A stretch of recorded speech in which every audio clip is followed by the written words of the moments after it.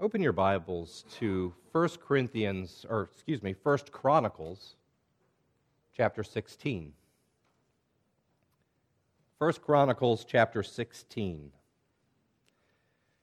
And while you make your way there, I'd like to read a quote from New Testament theologian Simon Kistemaker, who died just a few years ago, I think. This is what he said in his exposition of 1 Corinthians.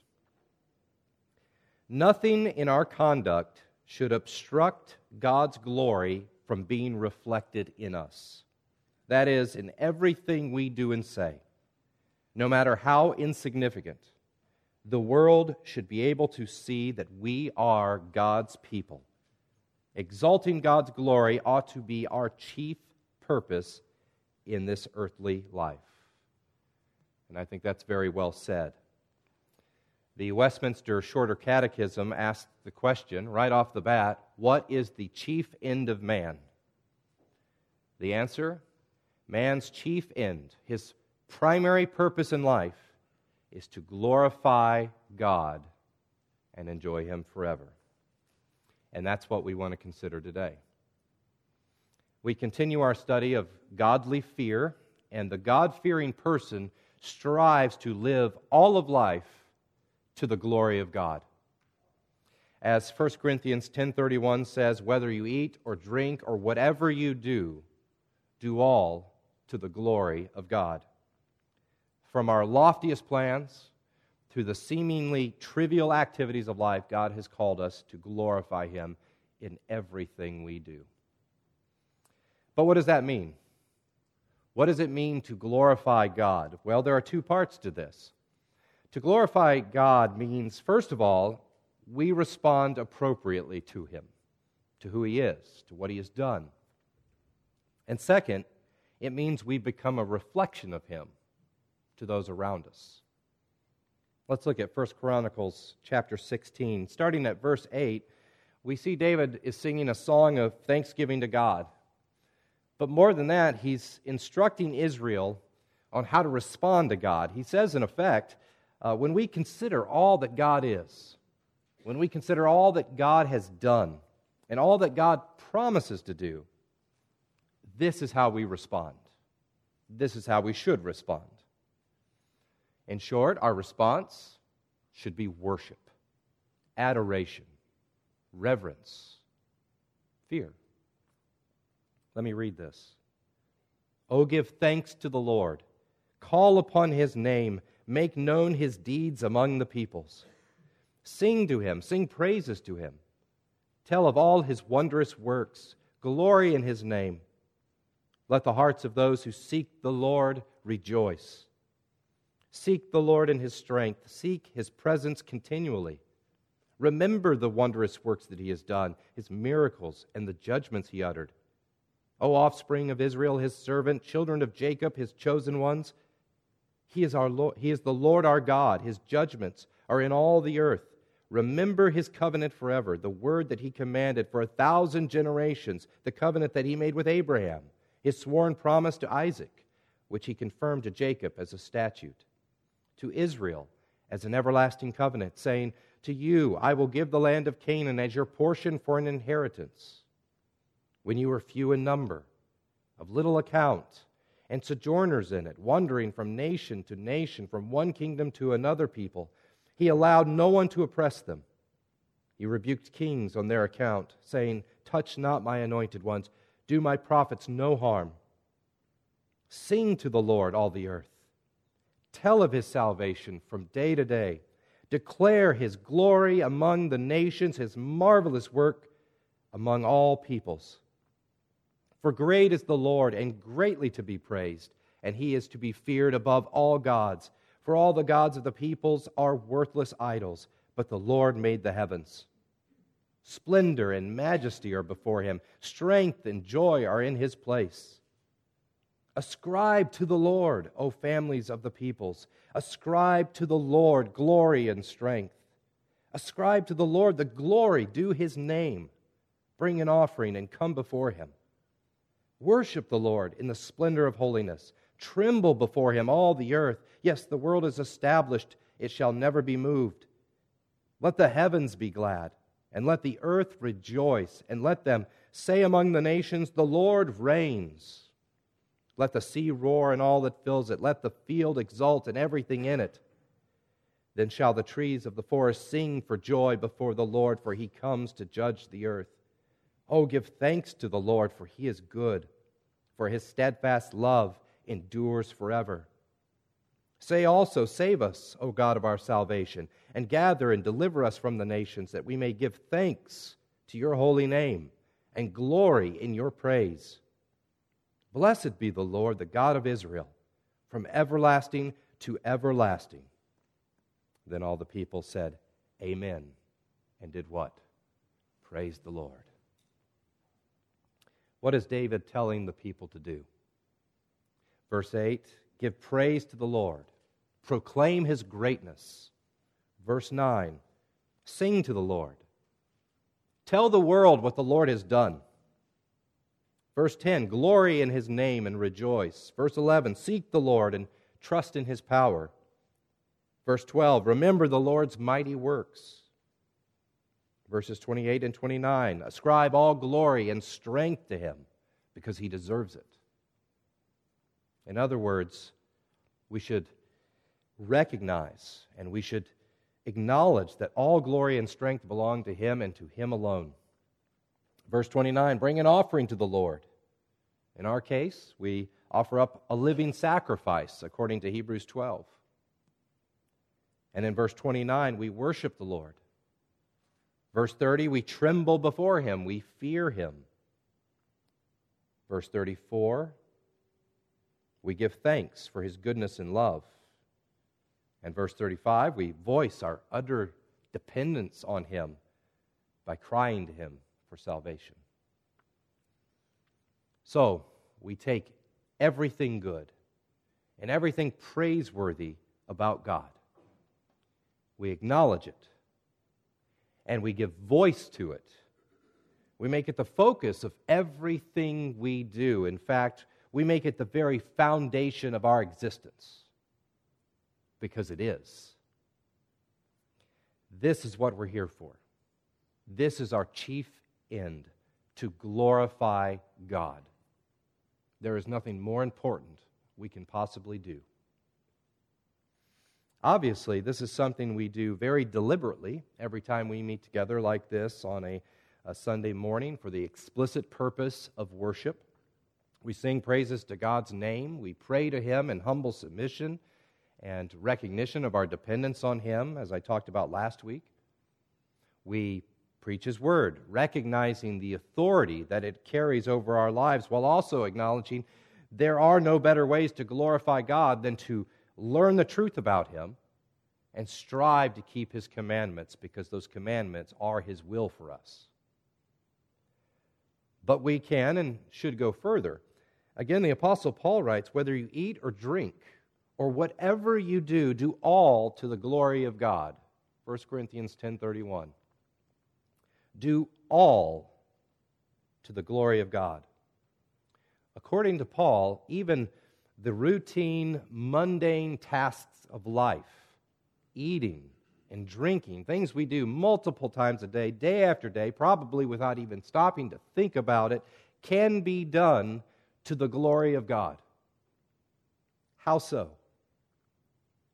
Well, by reflecting God in what we do. In Matthew 5, Jesus said, "You are the light of the world. A city set on a hill cannot be hidden, nor do people light a lamp and put it under a basket, but on a stand, and it gives light to all in the house. In the same way, let your light shine before others, so that they may see your good works and give glory to your Father who is in heaven." First of all, how do we become lights to the world? I don't have time this morning to explore the entire context of the sermon, but Jesus is talking about citizens of the kingdom of God, of the kingdom of heaven. How does one become a citizen of the kingdom? Elsewhere, Jesus says, "Truly, truly, I say to you, unless one is born of water and of the Spirit, he cannot enter the kingdom of God." So to become a light of the world first requires a true conversion, when a sinner is made alive together by the Spirit, and that person humbles himself before the cross of Christ for salvation. So the first thing we should see is that this light that emanates from us is not a self-generating light. It is the light of Christ. It's His light who is in us. To be a light of the world is to radiate Christ, to radiate His light. It is to let Him shine through us, if you will. It is to avoid hindering that light or hiding that light. And what that means is we're conforming to His image. We are following His teachings, His examples as His disciples. We are living as He taught us to live. We are acting as He taught us to act. We are treating people as He taught us to treat people. And when we do, the light shines. And then what happens? Others may see our good works and give glory to whom? Not us, but glory to God. Why God? Because they see us glorifying Him. They see Him through our good works, through that light that shines from us. We are reflecting Him. We are reflecting His goodness, which leads others to do the same. As one Bible commentator has said, we do all things for God's glory when the excellence of God's attributes is made to shine forth by our actions so that men may see it. God's attributes shine forth. Briefly, let's consider an example. How do we glorify God when we do something as mundane as eating? How do you glorify God in eating? I use that example because that's specifically what Paul talks about. Eating and drinking to the glory of God. Well, we begin by thanking God for that provision. We thank Him for the food. Going back to our subject last week, we openly acknowledge that we could not have that food in front of us apart from His grace. You didn't get that food on your own. God has provided it. We owe that meal to God, and we should praise Him for it. So, obviously, we can say that out loud. And we should say it out loud. We say it directly to Him in prayer. We chew each bite with thanksgiving in our hearts, never taking one morsel for granted, because God could take that next morsel away. Furthermore, we don't complain, we don't lament that we're eating Spam from a can while we know others are having prime rib for dinner. No, if God gives us Spam, we eat it with glad acceptance. Sincerely, glad acceptance. It's a gift from God. And if we're tempted to complain, we should ask ourselves, don't you fear God? How dare you complain when He is providing this meal for you? And it's just the right meal for you. If you will, turn over to Titus chapter 2. Titus chapter 2. As you glance at it, it may seem like a strange place to go, but I want to highlight just a couple of phrases in this chapter. Titus chapter 2. Here, Paul is encouraging older men in the church to be examples to younger men, and he's encouraging older women to be examples to younger women.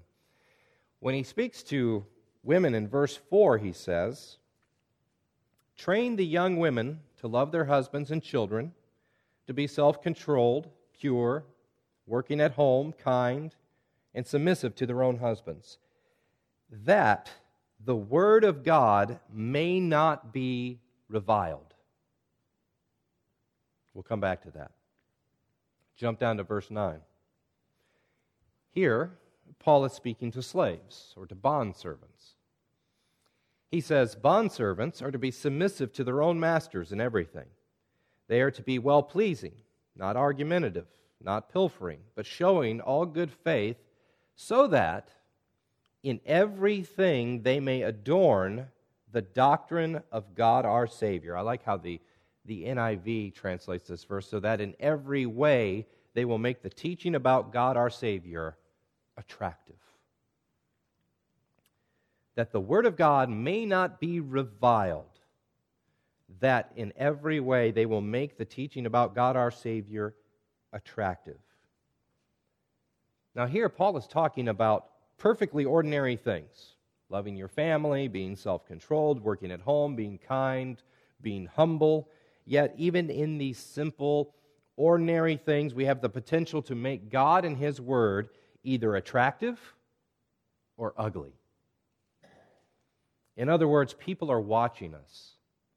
Specifically, they are watching Christians who, in a sense, claim to represent God. And our speech and our behavior have the power to draw them closer to God or to repel them further. This is kind of a heavy responsibility when you think about it, because he's not talking about what you do for just a couple of hours on Sunday. That's easy. That's not when the world is watching us. Right now, the world's at home. They're not in this sanctuary. They see us every other day of the week.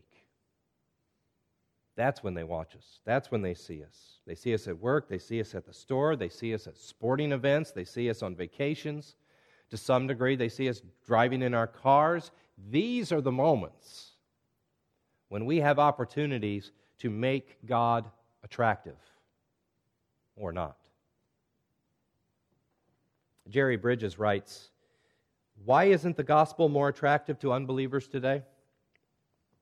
Isn't one primary reason the fact that in the everyday affairs of life, we Christians are no different from the general mass of unbelievers? Sure, we don't get drunk or commit adultery, but we do buy and sell, work at our jobs, play at our various sports, or drive on the road in such a way as to glorify God and make His gospel attractive to those who see us." Now, those are some pretty convicting questions. Sadly, I'm not sure you can altogether rule out drunkenness and adultery from what the world perceives, anyway, as typical Christian behavior. In the book of Romans, Paul spends the first 2.5 chapters explaining humanity's guilt and our condemnation before God. Through the first chapter, he directs his comments at the Gentiles, and you can imagine any religious, law-keeping Jew, you can imagine what they were thinking. They were thinking, of course, Gentiles are guilty. They're pagans. They have no regard for God or His law. But what about the religious, law-keeping Jews? And that's who Paul addresses in chapter 2. And a strong argument could be made that the religious Jews are even more guilty than the pagan Gentiles. They had the law. They knew the commandments of God, and yet they still sinned against God. Listen to what Paul says in Romans 2:23 and 24. "You who boast in the law dishonor God by breaking the law. For as it is written, the name of God is blasphemed among the Gentiles because of you." He's citing Isaiah 52 there. When Israel and Judah continually disobeyed God in the Old Testament, God punished them by causing Gentile enemies to capture them and to enslave them. And what do you suppose that did for the Gentiles' view of Israel's God? If they could so easily conquer God's people, they thought, how much is this God of Israel really worth? He's proven to be nothing to us. And worse yet, these people don't even honor their God. They disobey their God. Now, the church is in a similar position today. The world judges God and His gospel by us, by what they see us doing. We are supposed to represent Him. We are supposed to reflect Him. We are supposed to shine His light For better or worse, the world around us is making judgments about God based on what we say and do every day through all of those mundane activities. So when that guy with the Jesus bumper sticker on the back of his car cuts someone off in traffic, what does that tell someone about God? That guy might as well be blaspheming God as far as the person behind him is concerned. On the other hand, let me share with you a short story from Jerry Bridges. I thought this was a very helpful illustration. He writes, "Some months ago, my wife and I stopped at a bakery with what we thought was a 2 for the price of 1 coupon. It was a small specialty bakery where a sales clerk waits on each customer. My wife selected 2 loaves of bread and handed the young lady our coupon. 'I'm sorry,' the clerk said, 'but this coupon is good only at the new store we just opened.' The coupon didn't state this limitation, but that's what the bakery intended, and they stuck to it. Not good customer relations, in my opinion, but that's beside the point of the story. My wife said, 'Well, just give me 1 loaf,' and she paid for it. As the clerk entered the transaction in her cash register, she said to us, 'You people are so nice to me.' 'What do you mean?' I asked. 'People have been angry at me all day over this coupon deal,' she replied, 'and you didn't get angry.'" That's it. That's the whole story. Now, I agree with Bridges. That's pretty lousy customer service, and I'd be a little perturbed by it myself, but his wife responded in the most God-glorifying way she could have. And it was a remarkably simple gesture, but she didn't get angry. She didn't show her frustration, though she may have felt it. She didn't express it. Instead, she just let it go. And so the contrast between her response and every other customer that day did not go unnoticed by the clerk. She stood out, kind of like a light in darkness. And she was very thankful. And I think we can all understand why that clerk would have been thankful. Ultimately, Jerry Bridges' wife reflected Christ at that moment. In 1 Peter chapter 2, we're told, "For this is a gracious thing, when, mindful of God, one endures sorrows while suffering unjustly. For what credit is it if, when you sin and are beaten for it, you endure? But if when you do good and suffer for it, you endure, this is a gracious thing in the sight of God. For to this you have been called, because Christ also suffered for you, leaving you an example so that you might follow his steps. He committed no sin, neither was deceit found in his mouth. When he was reviled, he did not revile in return. When he suffered, he did not threaten, but continued entrusting himself to him who judges justly." Now, obviously, suffering persecution and not having your buy one, get one free coupon honored are 2 very different things. But what are the chances we could graciously suffer real persecution for our faith if we fly off the handle every time we have a bad customer service experience?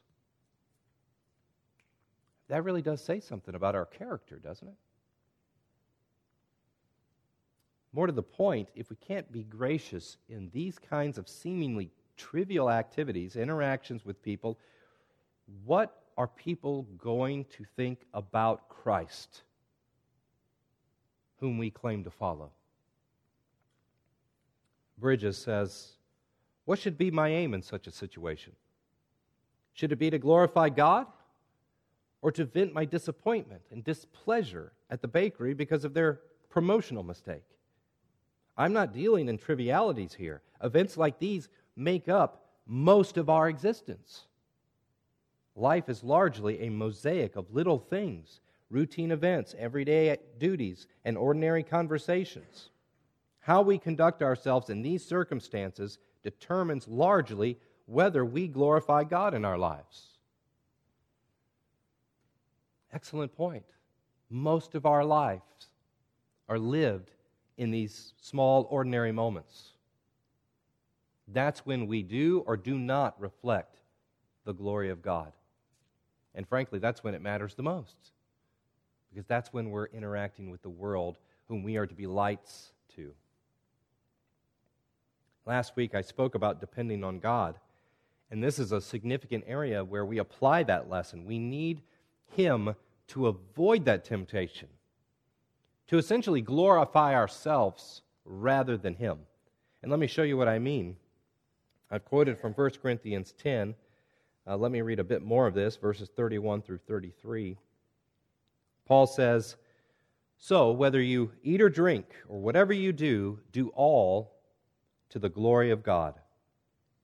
Give no offense to Jews or to Greeks or to the church of God, just as I try to please everyone in everything I do, not seeking my own advantage, but that of many, that they may be saved."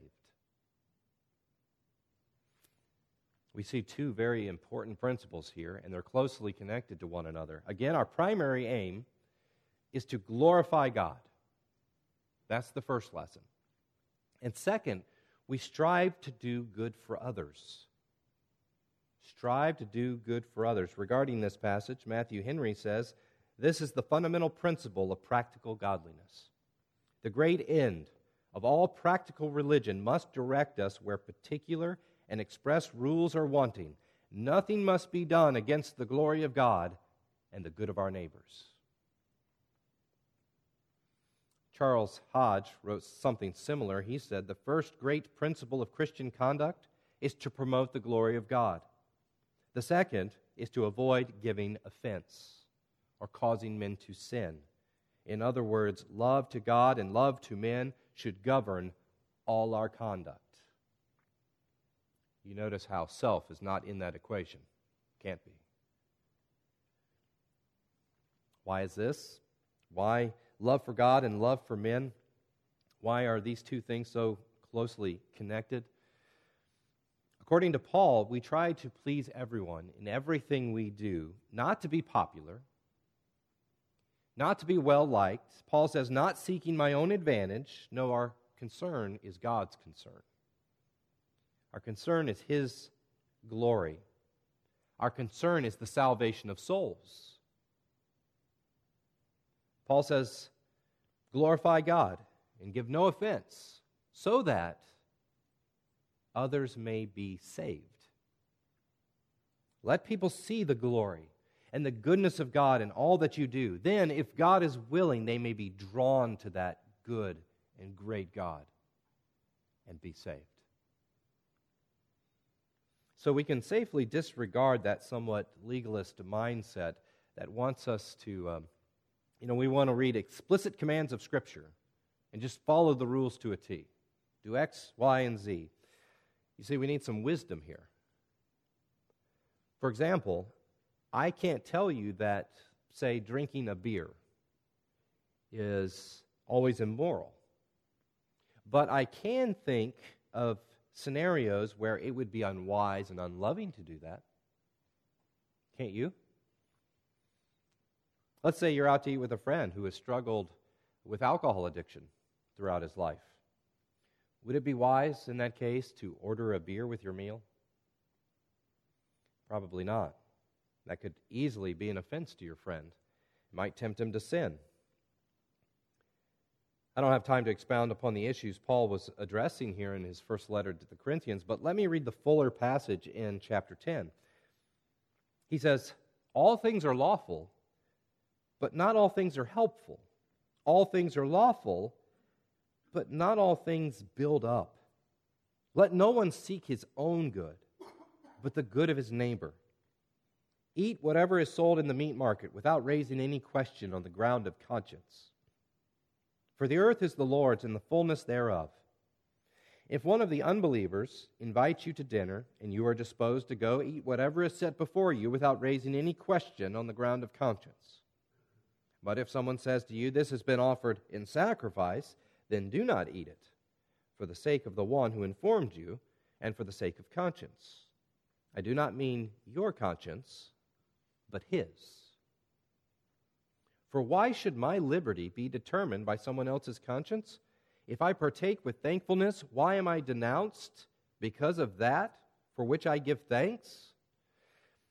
Whether you eat or drink, whatever you do, do to the glory of God. And so on. In short, as long as we're not committing sin ourselves, Paul wants us to be more concerned about the conscience of others than our own. Now, it may not be a sin to order that beer with your meal, but will your friend be offended? What will someone else think? Will it cause someone to stumble? Will it poorly reflect the glory of God in you? If so, abstain.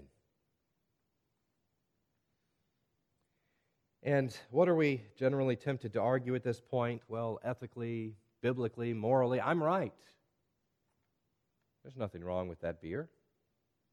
Why should I have to abstain? My friend has the problem, not me.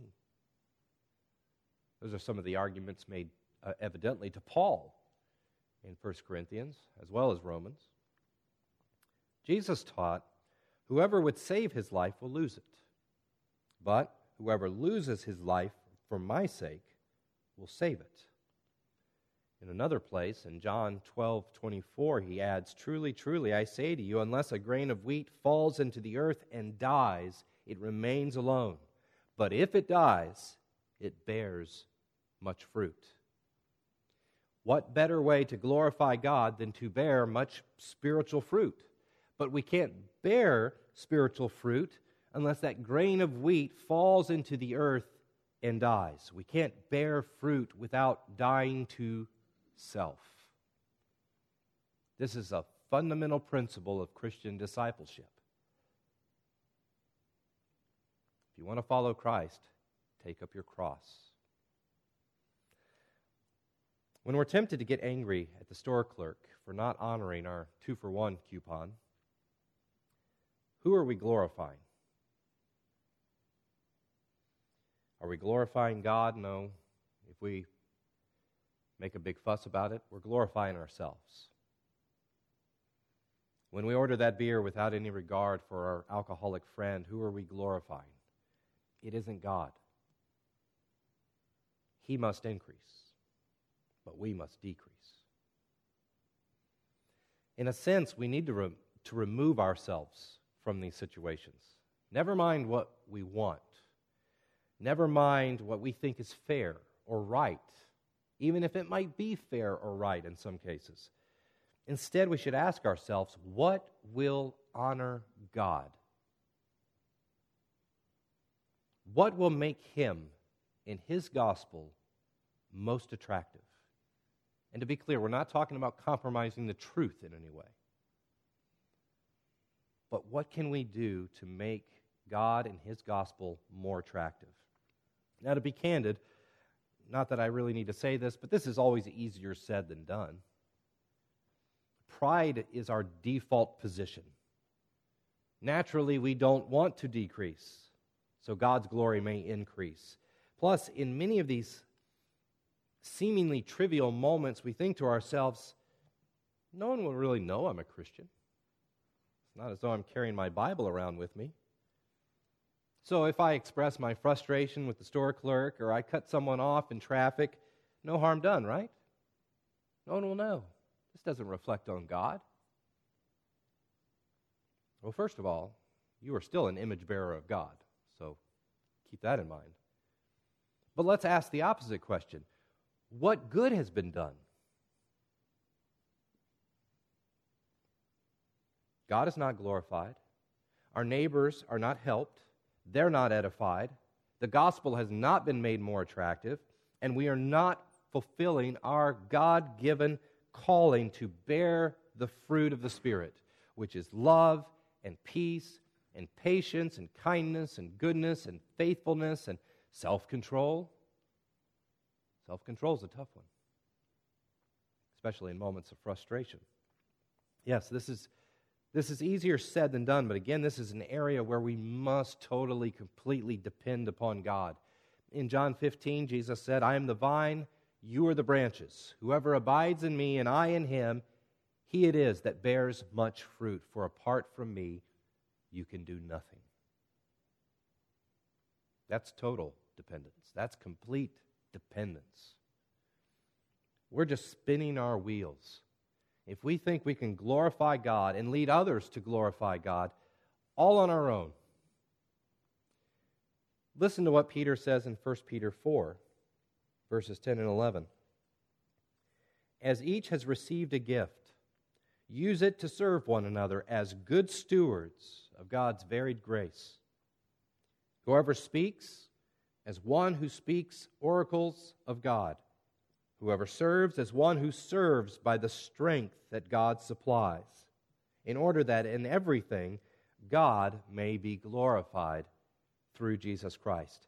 To Him belong glory and dominion forever and ever. Amen. We are stewards of God's grace. So if we speak, we should speak as one who is speaking God's word. Not our own words, God's word. If we serve by the strength that God gives us, not by our own strength. In short, we rely on God to glorify God. Now, I think I've mentioned this in the past, but years ago, there was a video that circulated on social media. It's of an older man trying to step onto an escalator. I don't know if it was his first time or not. The gentleman goes to step onto the escalator, and he's holding on to the moving rails. He puts one foot on, and up it starts to go, and he can't figure out how to get that second foot on, and so he ends up completely backwards with his head down, and he's trying to flip around and pull himself up. Meanwhile, the escalator keeps going. And eventually he gets himself turned around about halfway up. And every time I've seen that, I've always thought that is the most accurate illustration of sanctification I have ever seen. We're trying to move upward.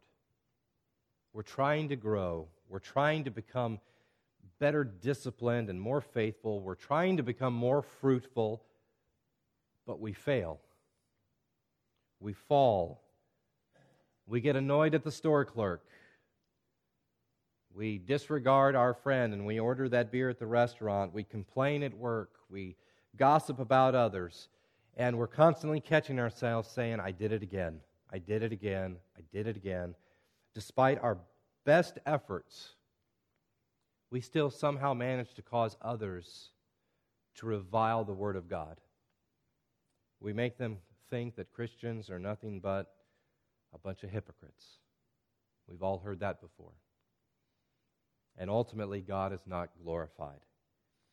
And yet, we can look back over our lives and realize that despite ourselves, somehow we have been moving upward.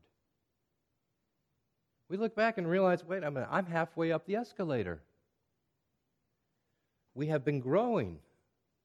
We have become a little more fruitful. How did that happen? Well, God is the escalator. He's moving His people in the right direction, again, despite ourselves.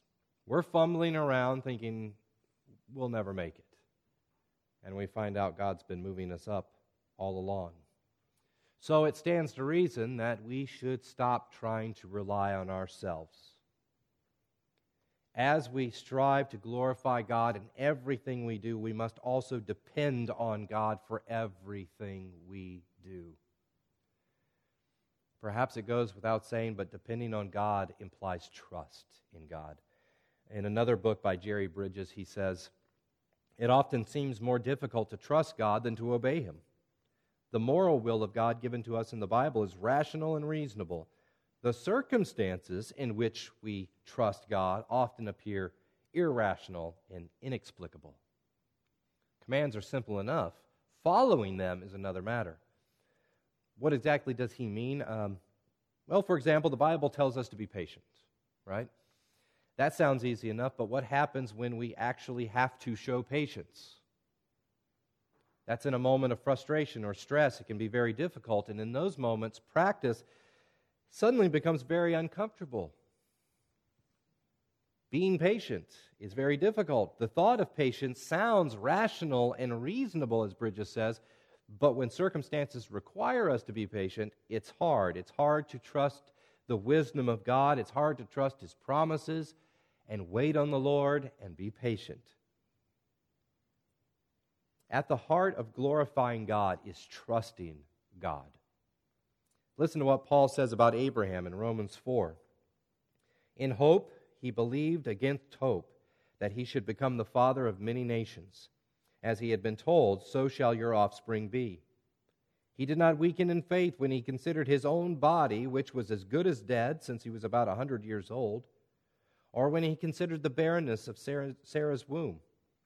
No unbelief made him waver concerning the promise of God, but he grew strong in his faith as he gave glory to God, fully convinced that God was able to do what he had promised. We depend on God for everything. And by deliberately depending on Him and consequently trusting Him with everything, with what we need, with our futures, everything, we are ultimately glorifying Him. Depending on Him, trusting in Him, we are glorifying Him. As far as I'm concerned, one of the most God-glorifying statements in all the Bible comes from Job. He was suffering terribly, and yet he could say, though God slay me, yet I will hope in Him. Now, he didn't curse the world. He didn't curse God. He may have had a few theological blind spots, as we learn throughout the book, but he was able to conduct himself in an oppressively God-glorifying, attractive way because, number one, he trusted God's will for him. And number two, he was upheld by God's grace and he knew it. Jerry Bridges says this by way of conclusion, and I'll end here because we're out of time. He says, to fear God is by definition to aim for His glory. If we're to be God-fearing people, then we must make it our aim to glorify Him in all that we are and all that we do. I say amen. We're dismissed. Oh, by the way, we've got prayer guides. If you didn't get one on your way in, make sure you pick one up.